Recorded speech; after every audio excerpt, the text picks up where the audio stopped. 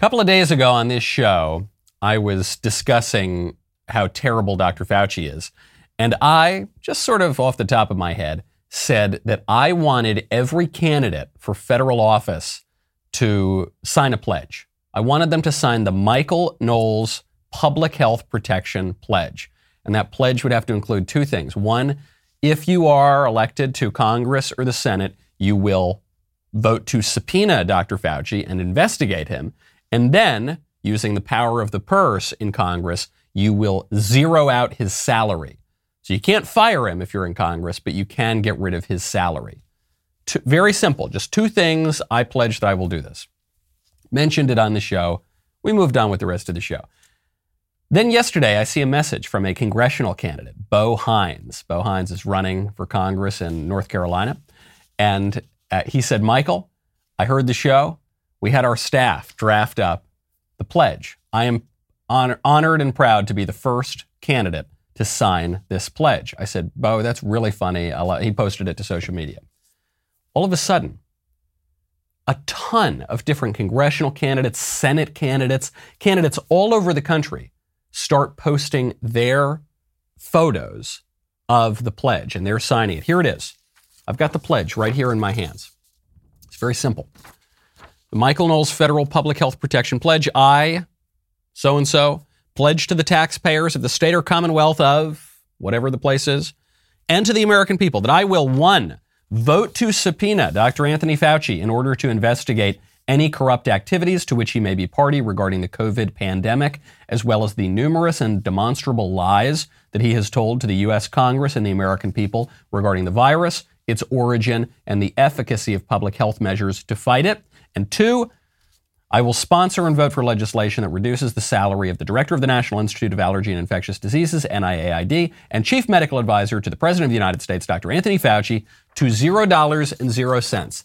Candidate signs here, witness signs here. Very simple. Okay, a ton of candidates have already signed this pledge. I need your help to get every other congressional candidate, Senate candidate, incumbent sitting politician at the federal level to sign this pledge. I want you to tag your congressman, your senator. I want you to tweet this at them. I want them on the record. I want this Anthony Fauci gone. I want him cast out of public life. I don't want him to have any more political power in this country. I will not vote for a candidate at the federal level in 2022 who does not sign this pledge, and you should not either. I'm Michael Knowles. This is The Michael Knowles Show.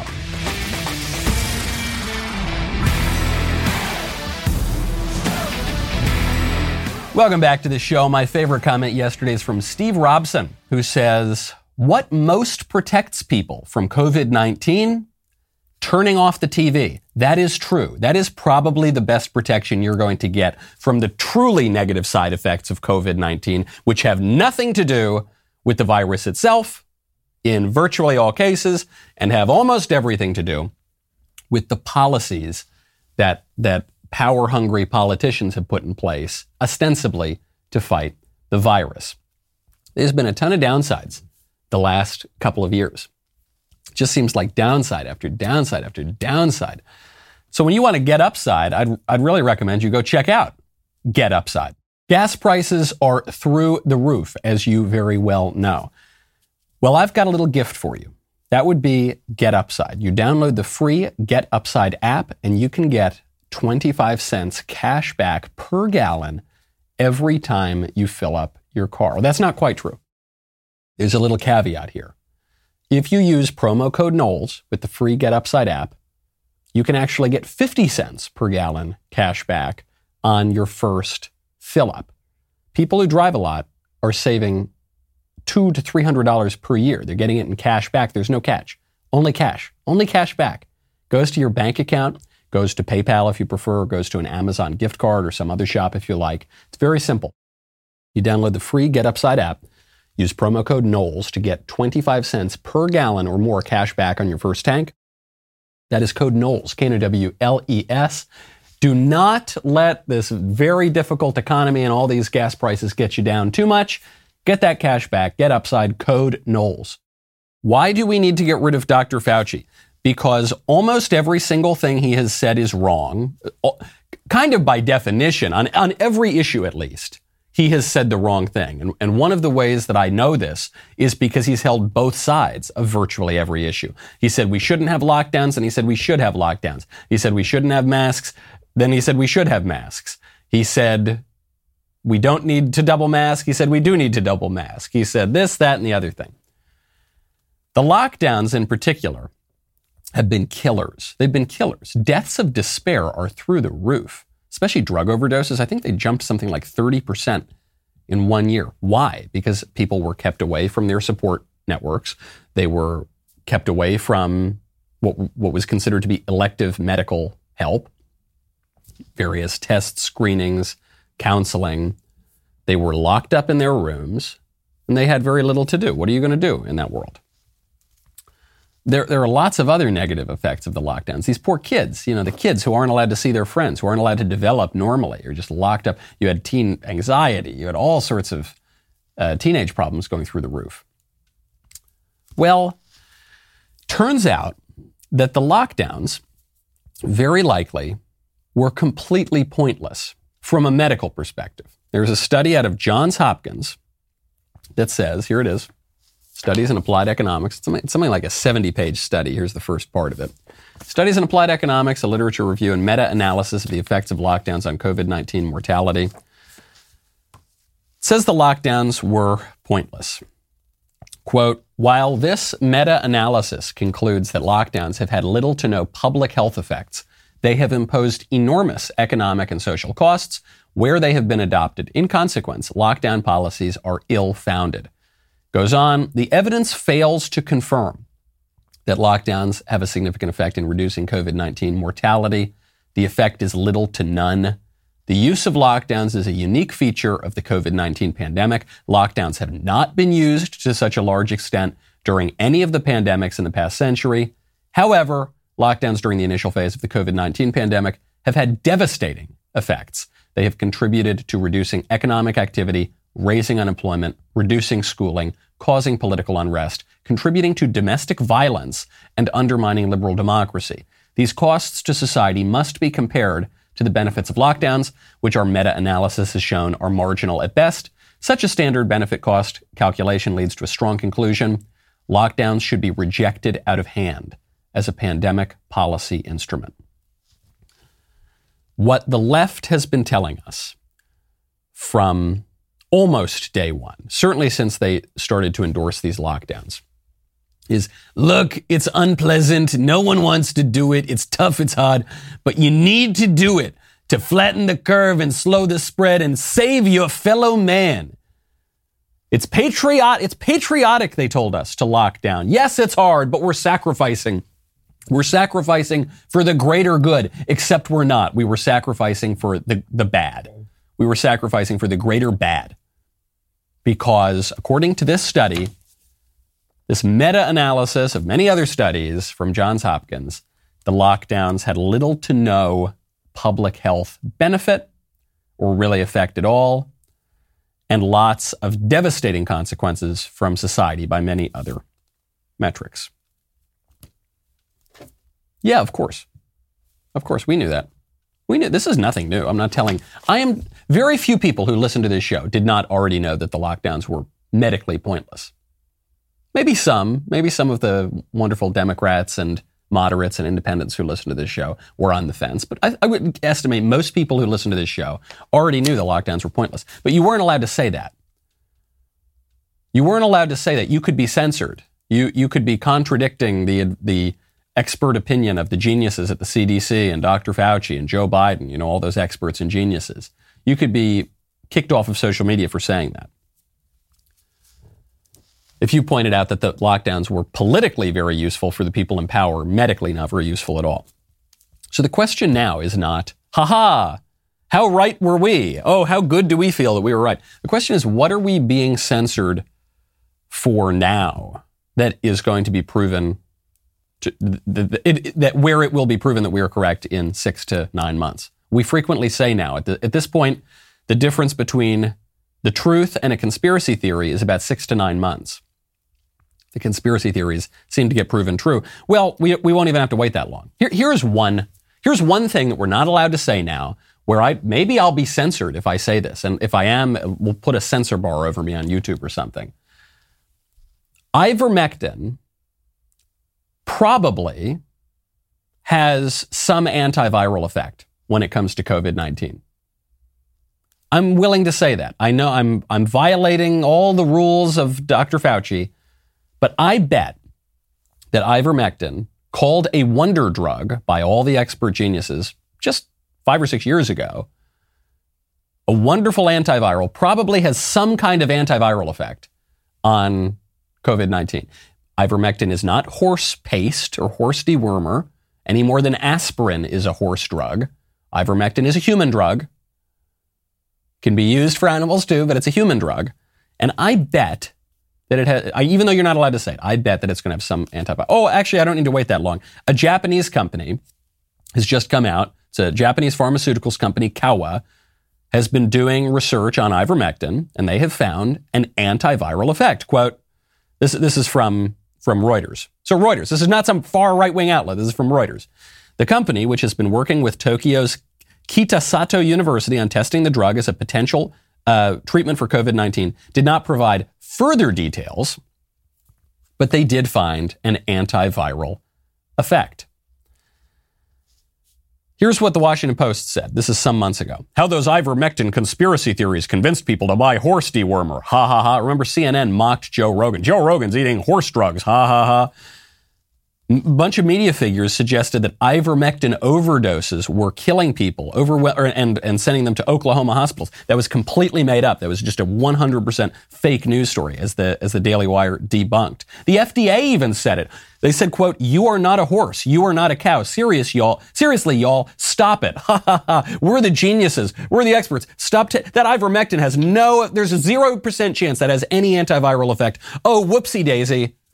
Just one Japanese pharmaceutical company that has the chutzpah to look into it says, oh yeah, it looks like it might have antiviral properties. What are we told now is impossible? What are we censored for saying now that's going to be proven true in 6 months? I don't know. You're going to hear it on this podcast whenever it is proven true. Another great podcast to listen to, Jordan Harbinger. Have you still not checked out the Jordan Harbinger Show? This is a top shelf podcast named Best of Apple in 2018. Jordan dives into the minds of fascinating people, from athletes to authors to scientists to mobsters to spies. Harbinger has a talent for getting his guests to share never-heard-before stories and thought-provoking insights. Without fail, he pulls out tactical bits of wisdom in each episode, all with the noble intent to make you more informed, make you a more critical thinker, better able to operate in today's world. He's got a strangely relatable weekly segment called Feedback Friday, where Jordan covers advice on everything from psycho-family situations to relationships to networking. You can't go wrong by adding the Jordan Harbinger Show to your rotation. It's a great show. There's never a dull show. Search for the Jordan Harbinger Show. That is H-A-R-B as in boy, I-N as in Nancy, G-E-R as in really. Go check it out on Apple Podcasts, Spotify, or wherever you listen to your podcasts. That is the Jordan Harbinger Show. Do you know how I knew that the lockdowns were going to be proven to be medically pointless? Do you know how I knew that the cloth masks were going to be proven to be medically pointless, as now all of the health experts admit, as the CDC admits, as the CNN medical analyst admits? Do you know how I knew that there were going to be side effects, at least in some cases, in some number of cases, from the vaccines? Do you know how I knew all of those things were eventually going to be proven true, as they have been proven true? Because of the pushback. Because they were perfectly reasonable questions that had been voiced by plenty of very well-respected sorts of people, including Dr. Fauci. Remember, Dr. Fauci made fun of the masks and said they were stupid. And then all of a sudden, you weren't allowed to say it. And if you did say it, you were a murderer and you were a danger and you had to be censored and you had to be ostracized. The minute that happened, I knew it was very likely going to be proven true. Dr. Fauci, where's my pledge? Don't forget the pledge. Get your candidates to sign the pledge, the Public Health Protection Pledge, to fire Dr. Fauci. Why on just this question of ivermectin, which just this Japanese pharmaceuticals company has been researching, has found that it's got some antiviral properties. Okay. Why would the government suppress the use of certain drugs, such as, let's say, ivermectin, but others too, and promote the vaccines and promote really only one drug, remdesivir? Well, let's think about it. Let's take off our scientist hats for a second, because we're talking about a political question now. Let's put on our politician hats. Don't forget, Dr. Fauci, he plays a scientist on TV, but he is primarily a politician. He gets his paycheck from the federal government. He answers to political pressures. He's one of the most powerful politicians in America. Why would the government discourage the use of certain therapeutics? There's two reasons I can see. Money and power. When you're talking about politics, usually it's going to boil down to those two things: money and power. Dr. Fauci has always been a big promoter of vaccines. I'm not even saying it comes from a place of dishonesty. He just believes that vaccines are the best way to improve the public health. This was true during AIDS. This was true during the 2000s, during some of the bioterrorism scares. That is true today. He's all about vaccines first. So if you're promoting the vaccines and the widespread adoption of vaccines, it would stand to reason that you might want to discourage the use of therapeutics. Because if there's a very simple therapeutic to deal with some kind of epidemic, then people are going to be discouraged from getting the vaccine. Why would I take some experimental vaccine or some experimental drug that even doesn't have all the properties of a vaccine when I could just get the virus? If the virus isn't that bad, I can just take a therapeutic and I'll most likely be fine. So you've got to suppress the use of longstanding, well-known therapeutics. But then, okay, what about, in this case, the public health establishment is really pushing one therapeutic above all and almost exclusively. That would be remdesivir. Remdesivir is this drug. It's the one drug that the federal government seems to be really pushing. Why might they be pushing it? I guess it could be because in their medical opinion, and their totally unbiased medical opinion, remdesivir is by far the best drug. Except there have been a lot of articles in mainstream outlets, including ABC, NBC, Forbes, that have suggested that remdesivir doesn't really work that well. Might it have something to do with the fact that some of these older, long-standing treatments that we've all heard about cost, I don't know, $10 a shot, and remdesivir costs $3,500 per treatment? Remdesivir, produced by Gilead, which spent almost $2.5 million lobbying the federal government in the first quarter of 2020. Who knows how much since then? Might it have some, I'm not even suggesting some massive conspiracy where people are hiding out in bunkers and smoke-filled rooms cooking up ways to take over the world. I'm just suggesting basic politics. Power and money. Those are very important things. And if you're a politician and you are offered a way to increase or maintain your power and to be influenced by some amount of money, that's going to have an effect. That almost always does have an effect. Maybe that has something to do with it. Are you even allowed to ask that? Are we even allowed to ask about money and influence in politics anymore? Or is that's a conspiracy theory too?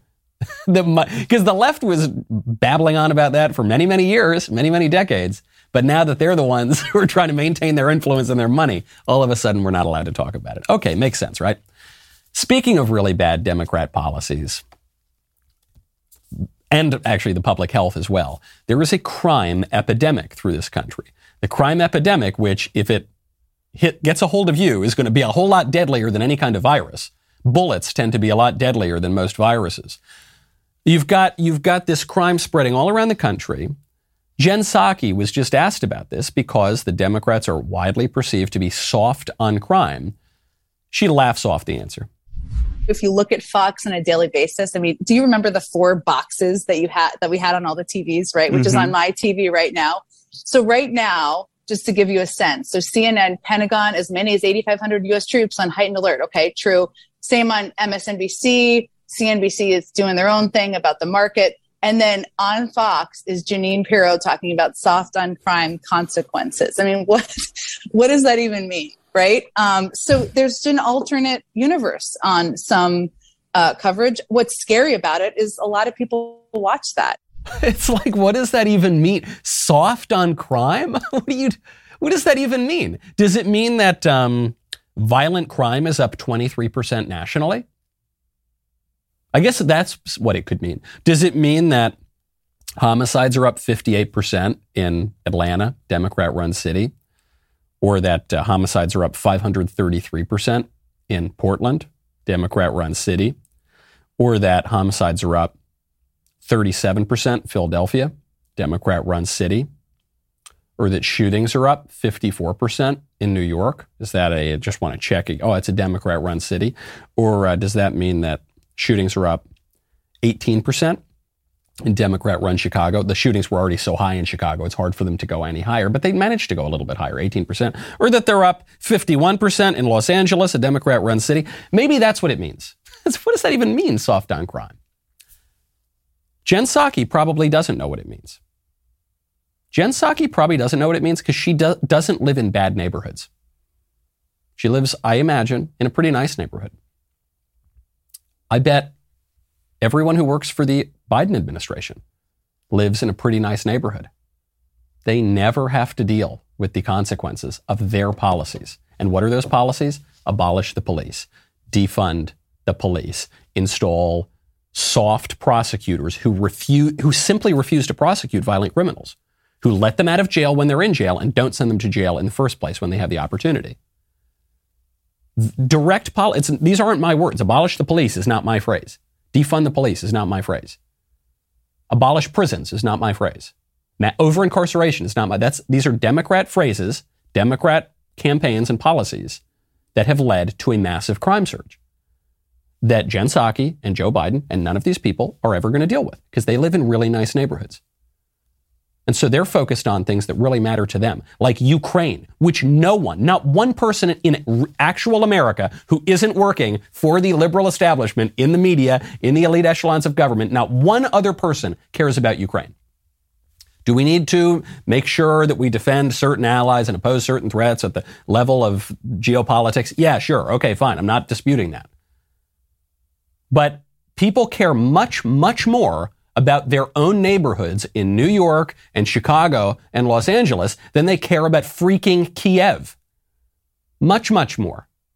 And this glib dismissal of people's concerns is the reason why the Democrats' approval ratings are in the gutter right now, why Joe Biden is at 30%. And by the way, he's basically the most popular person in his administration. Everyone in the administration is in the 30s right now. And the policies are continuing. What does soft on crime look like? Here's one story. This is from DHS. Department of Homeland Security has decided not to deport a man named Heriberto Fuerte Padilla. Heriberto Fuerte Padilla is an illegal alien. He was not deported for the long period of time that he lived in America. He got drunk, drove a car, and killed a teenager in Texas, an American teenager in Texas. Killed her. Oh, and then he fled the scene. So it was a hit and run. He fled the scene. He was arrested. They were going to deport him finally. Too late, apparently, but they were going to deport him. And then DHS decided, nope, we're not going to deport him. We're not even going to deport a drunk driving illegal alien who killed a teenager. That's what soft on crime means. Jen Psaki. Really, really frustrating stuff because when you are relying on the people that we've traditionally trusted to help you out, help you fix up things in your community, you're going to be disappointed. So you got to fix things yourself. When you want to go fix things yourself, when you want to get auto parts yourself, you really should go check out Rock Auto. A lot of people make New Year's resolutions. I'm going to work out. I'm going to eat less. I'm going to drink less. Okay, right, whatever. Here's one for you. Spend less time at the brick and mortar auto parts store. Well, you can just go to rockauto.com. They've got an incredibly easy to navigate catalog. They've got reliably low prices. It's not gimmicks. It's not 20% off on Tuesday at 11 a.m. It's just reliably low. It's a family-owned business. They've been serving auto parts customers online for 20 years. They've got the same prices for pros and do-it-yourselfers, and you're just going to save a lot of money. You're going to save a lot of money. You can save 50% on an auto part But you're also going to save a lot of time, which is money, because you're not going to have to get in the car and drive to the place and wait in line. And then the guy goes in the back. He first peppers you with questions. He goes in the back. They don't have the part. He tells you got to wait. You got to drive back. You got to wait 2 weeks. Don't do it. Go to rockauto.com right now. See all the parts available for your car or truck. And then write Knowles, Knowles, in their How Did You Hear About Us box so they know that we sent you. The final part of Candace Owens' exclusive interview with Dr. Robert Malone aired last night and is now streaming only at the Daily Wire, dailywire.com. Get ready for part 2. It's airing tonight at 9 p.m. Eastern, 8 p.m. Central. Take a look at the preview. In order to evaluate any vaccine, you want to hear both sides of an argument. All media and information that we are currently encountering is manipulated. I want to jump in and talk about when your interview with Joe Rogan started going viral. Not only was Google triggered, a whole range of legacy media were triggered. It's an entire ecosystem of illegality and corruption. You should be, and you are appropriately outraged about this. You can judge the value of a society by how it treats its children. Our treatment of our children has been atrocious. This is the red line, right? This is the line. What is it that drives you to keep going toward truth? I've been given the gift that I might be able to make a positive impact. How can I walk away from that?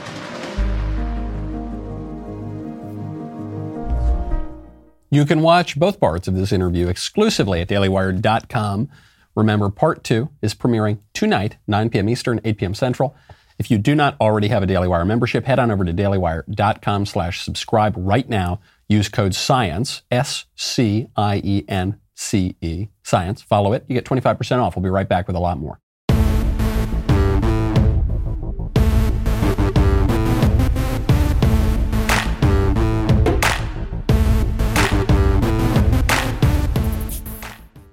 The Department of Homeland Security is refusing to deport a drunk driving illegal alien who killed a Texas teen. Furthermore, U.S.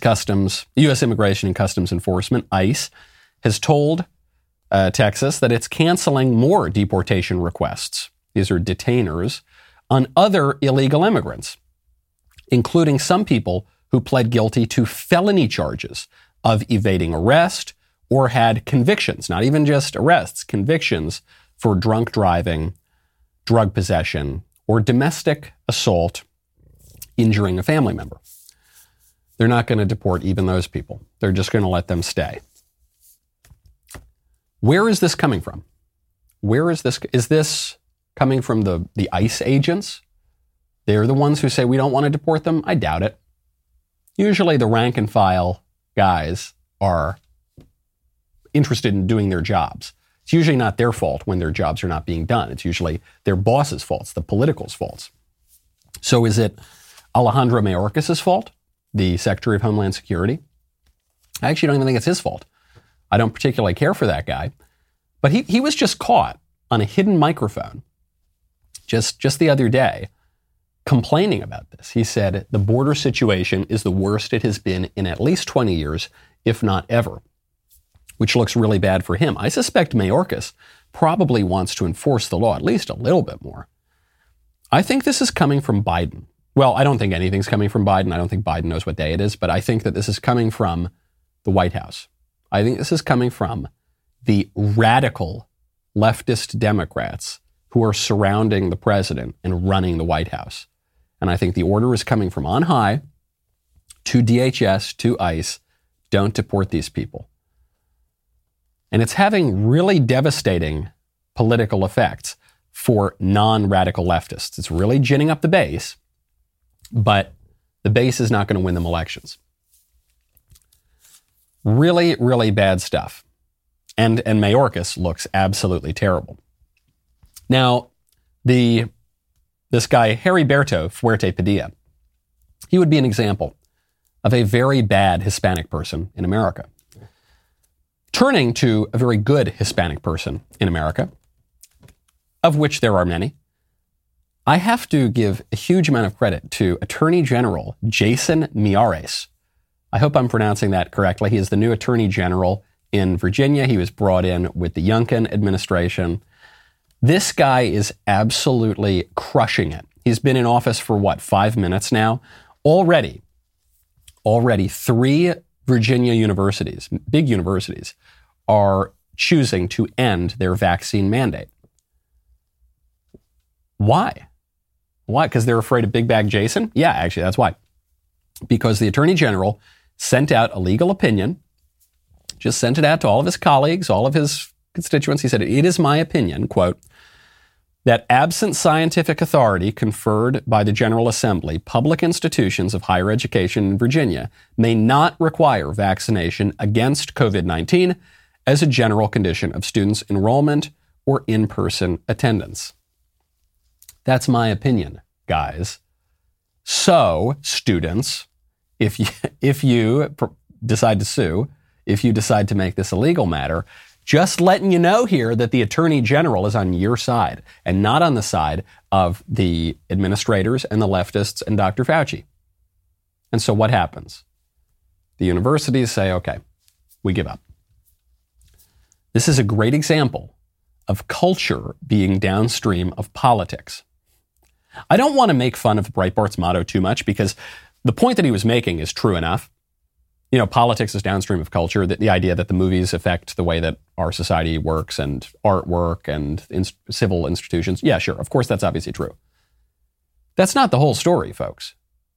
That's not an excuse for cowardly Republican politicians not to govern, not to do their job, not to wield the political power that we, the people, give them.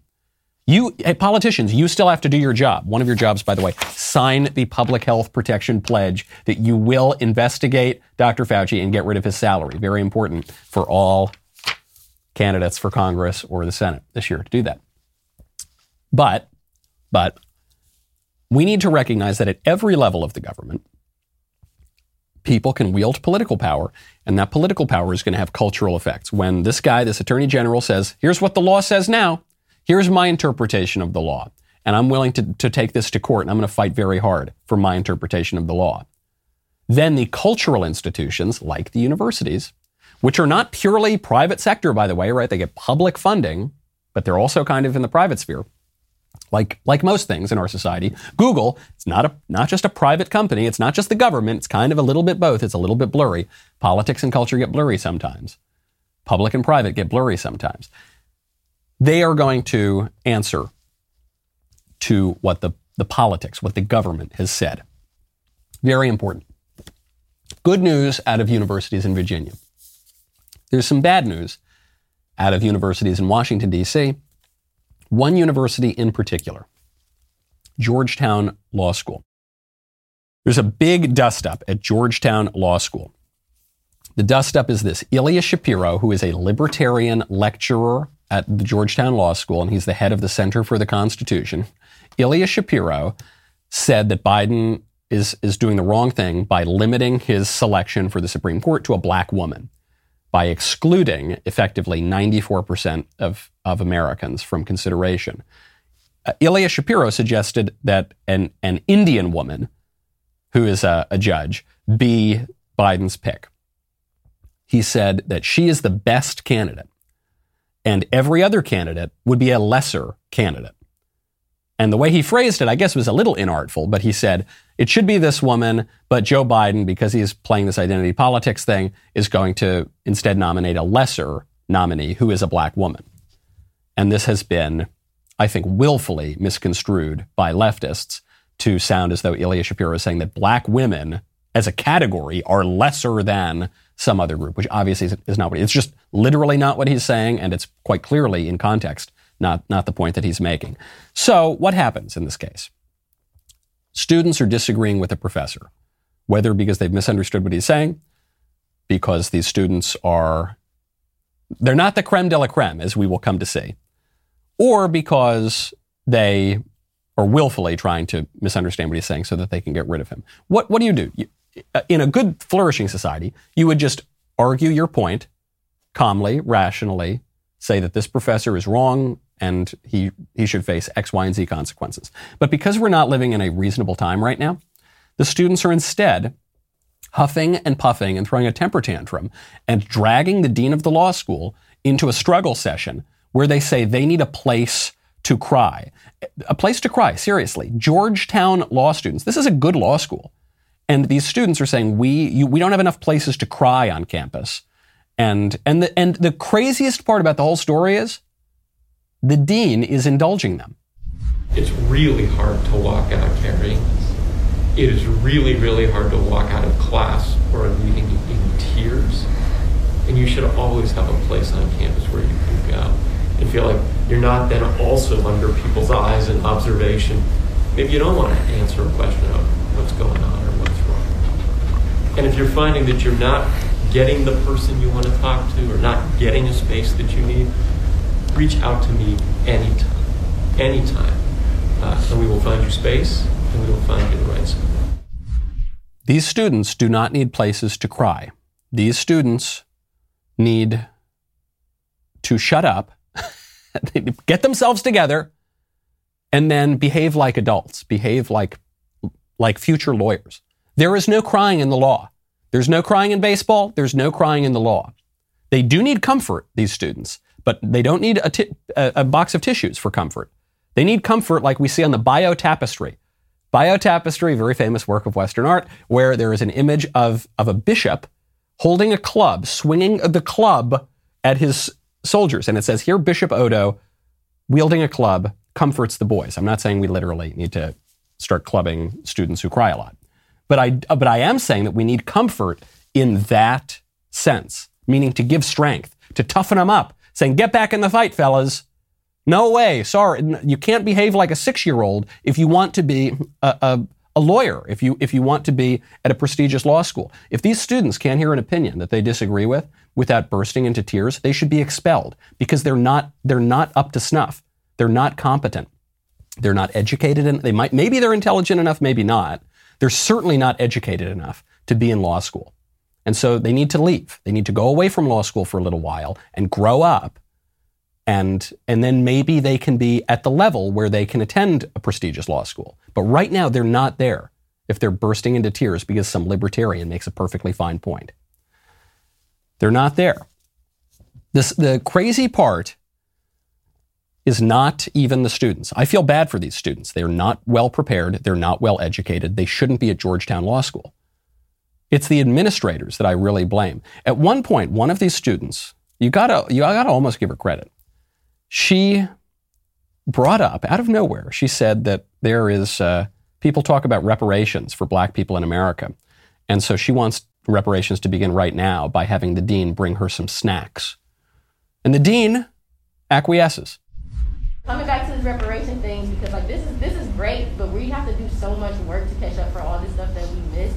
All I'm saying is I don't know if it's a couple dinners or lunches or something, but that would help us because I can't go home for lunch now because I need to study. I have to make up for this class that I lost. So it's little things like that. It doesn't have to be something that takes a year to figure out. It's like we know our black students or whatever group is hurting, and we're going to give them things today, whether it's snacks, whether it's counseling, whether it's whatever. But a part of that trust is to see an immediate reaction to what we are saying. But food will be great. We have food on the way. That's the most pathetic part at the end. I hope this girl is half joking. I think she's half joking. But she's half not joking, too. She's saying, we need snacks. I missed class, and I got to make up that class now because I cried, because I couldn't stand it. I wasn't able to make it through class because I'm obviously not prepared for this law school. And so I had to go cry. And so I need snacks, and I need you to bring me some dinner. And I need you to bring us dinner on the basis of our race. The white kids don't need dinner. The Asian kids don't need dinner. But the black kids need dinner. She's saying we're not capable of getting our own dinner and our own snacks. I don't think that's true. I bet that girl can probably get her own snacks. In fact, I bet that girl doesn't even really need to cry. I bet she is wielding vulnerability as a mask for her own viciousness and her own desire to beat her political opponents into submission. That's what I think this is really. I think these are crocodile tears of very vicious people who have been very badly educated.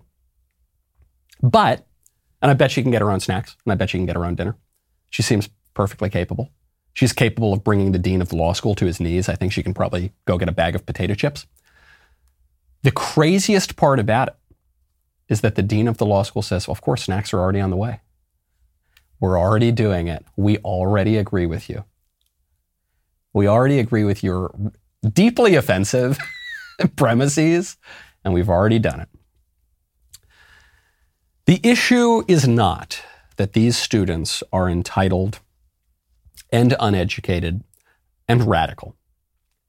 These students might be particularly all three of those things, but students, since the dawn of time, have been entitled, uneducated, and radical. That has been true not just in Washington, D.C., but around the world. This is true of every race, of every sex, of every type of person. Some more, some less, but that's always true. The issue is that the administrators are indulging it. It used to be the case that when students would do stupid things, the administrators would smack them on the wrist and say, don't do that. None of that. It used to be that when students would do stupid things, they would be punished for it. Now they are rewarded for it. And the only person who is going to be punished in this situation is the professor, Ilya Shapiro, who made a perfectly innocuous point, an obvious point, frankly. Even if it was inartfully said, I don't think anyone really thinks that this guy hates black women or something like that. He's making a point. He's actually making the point that we shouldn't discriminate against people on the basis of their race and sex. And they're saying, well, because you won't discriminate against people on the basis of their race and sex, you are a racist and a sexist. And one student asked the most radical question of all at this struggle session. And it's, the conservatives are pouncing, to use the verb that is always used in the New York Times and the Washington Post. Conservatives are pouncing on this comment. But it's actually a good question. This guy, Ilya Shapiro, directs the Center for the Constitution. He's an originalist interpreter of the Constitution. And the student asks, why do we need a Center for the Constitution at all? Student at Georgetown Law School asked the dean, Treanor, in the wake of this Ilya Shapiro non-controversy, this professor who has an originalist view, says, why does this center exist at all? Now, don't forget, the struggle session we're talking about here was supposedly all just about how a professor made a racist comment. The professor didn't make a racist comment, but it was all supposed to be just about race, right, and working through that. But it's really not about race, and it's really not about students being offended by a professor's views of race and sex, which are views he doesn't even hold. This is about something much deeper. This is about kicking conservatives off campus. Nothing to do with race, nothing to do with sex, everything to do with politics and philosophy. Finally, this one student asks the dean, why does this Center for the Constitution exist at all? So Ilya Shapiro, I misspoke. He doesn't direct the center, but he's affiliated with these views, right? Originalism, and with this center. So the director of the center, Randy Barnett, also holds these same views. And the student says, why was it created? Because so far it seems like it has done more harm than good. You can do as much diversity training as you want with staff, but I feel like that center has a certain ideology. So I really want you to defend why we really need it beyond free speech and beyond diversity of opinion. I really want us to think critically about why we still need it. This is a great question. This is a great question. I'm glad she asked. I don't think it's a stupid question. Why do we need it? Beyond, free speech or diversity of opinion. Right, this student has no respect for free speech, whether in the absolute or in the actual American tradition. Obviously has no respect for diversity of opinion. But why do we need it? Why do we need an originalism institute at Georgetown Law? What I think most conservatives would say is because we need diversity of opinion on campus. Because we need free speech on campus, right? They would defend it in the abstract. But we don't need every single view on every single subject represented on campus. I don't think that conservatives would necessarily, maybe they would these days, unfortunately, but I don't think we need a Satanist institute on campus, do we? I don't think we need a pedophilia institute on campus, do we? I don't think we need a torture little puppies institute on campus, do we? Well, if Dr. Fauci had his way, we probably would have a torture puppies institute. Another reason to sign the pledge, the public health protection pledge that you will investigate and get rid of Dr. Fauci's salary. Make sure you get all of your candidates to sign that. But we don't need those things. There is no even semi-plausible reading of academic freedom that says that we need pedophilia and Satanism and torturing little puppies on campus. Right? Certain things can be excluded, of course. So why do you need the Originalism Institute? Because originalism is a plausible, decent, substantive way to interpret the Constitution. Because there's something good about it. Because there's something edifying in teaching students about originalism. It's not, the reason for it is not academic freedom or freedom of speech. It's because it's good. It's a good thing to learn. I went back. I found this going around Twitter. I mean to give credit to whoever posted it, but it was Matthew Schmitz at First Things. Whoever, I'll give him credit, even if he didn't post it. Came back and found an earlier president of Georgetown University in 1950 writing about academic freedom. We were told these were the good old days of academic freedom, right? Except he makes fun of it. He calls it the sacred fetish of academic freedom. He says, in the educational world today, we are witnessing the foolhardy attempt either to bring into being or to understand a thing which has neither form nor matter, is subject to no standard or norm, has neither limitation nor definition, the sacred fetish of academic freedom.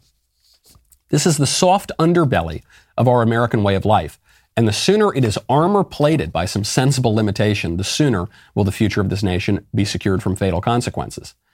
Two test questions which imply limitation come to mind at once when the matter of academic freedom is discussed. The first, is the matter being taught true or false? And the second, if it is false and presented as such, may one prudently suppose that a good and not evil end will eventuate from its exposition? The true and the good, write this one down, highlight this one. The true and the good, then, are the natural limitations of freedom. This is not an area for opinion because opinion does not delineate, for by its very nature it packages the false with the true. Nor is this a matter for experimentation because the prudent man does not experiment with suicide. Suicide, that we're seeing academic suicide happening on our campuses. We're seeing national suicide happening in Washington, D.C. The president of Georgetown, we should take note, because Georgetown is no longer sending us their best, okay? Older presidents of Georgetown had it much more correct. If the United States is to continue in the Western tradition which made it great, it behooves those of our citizens interested in the present and future of this nation to search out and support the educational institutions which are still striving to maintain that tradition, a tradition which was grounded on freedom limited by a belief in God, by faith in the omnipotence of truth and the beneficence of justice. In a word, a tradition that freedom springs from truth, but that truth is rarely freedom's offspring. If our educational systems are going to make any sense, they're just a microcosm of the country. You can really expand it out. If our country is going to make any sense, and we know we're going to have limitations on our freedom. There are always limitations on freedom because this is a limited world. Are we going to have the leftist limitations, which are anything that's good and true and beautiful you got to get rid of, and anything that's filthy and perverted and false and ugly you're going to exalt? Or are we going to have these limitations? Limitations, belief in God, as our founding fathers believed, as John Locke believed, as John Milton, as all these great thinkers of the era in which our country was founded. Limited by truth, that there is such a thing as truth and we can know it. I bet these Georgetown law students don't necessarily agree with that.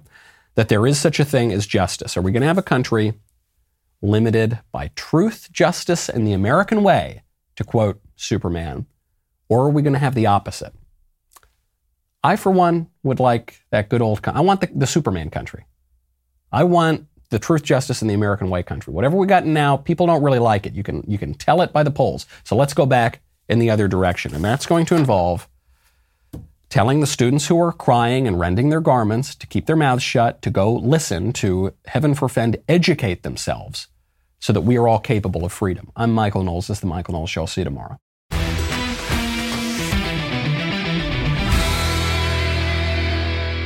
If you enjoyed this episode, don't forget to subscribe. And if you want to help spread the word, please give us a 5-star review and tell your friends to subscribe. We're available on Apple Podcasts, Spotify, and wherever else you listen to podcasts. Also, be sure to check out the other Daily Wire podcasts, including The Ben Shapiro Show, The Andrew Klavan Show, and The Matt Walsh Show. The Michael Knowles Show is produced by Ben Davies. Executive producer, Jeremy Boring. Our technical director is Austin Stevens. Supervising producer, Mathis Glover. Production manager, Pavel Vidovsky. Editor and associate producer, Danny D'Amico. Associate producer, Justine Turley. Audio mixer, Mike Coromina. And hair and makeup by Cherokee Hart. The Michael Knowles Show is a Daily Wire production. Copyright Daily Wire 2022. Today on The Ben Shapiro Show, Whoopi Goldberg gets suspended from The View for 2 weeks. A new study from Johns Hopkins finds that lockdowns had no impact on COVID-19 deaths. And the U.S. national debt, it's $30 trillion. That's today on The Ben Shapiro Show. Give it a listen.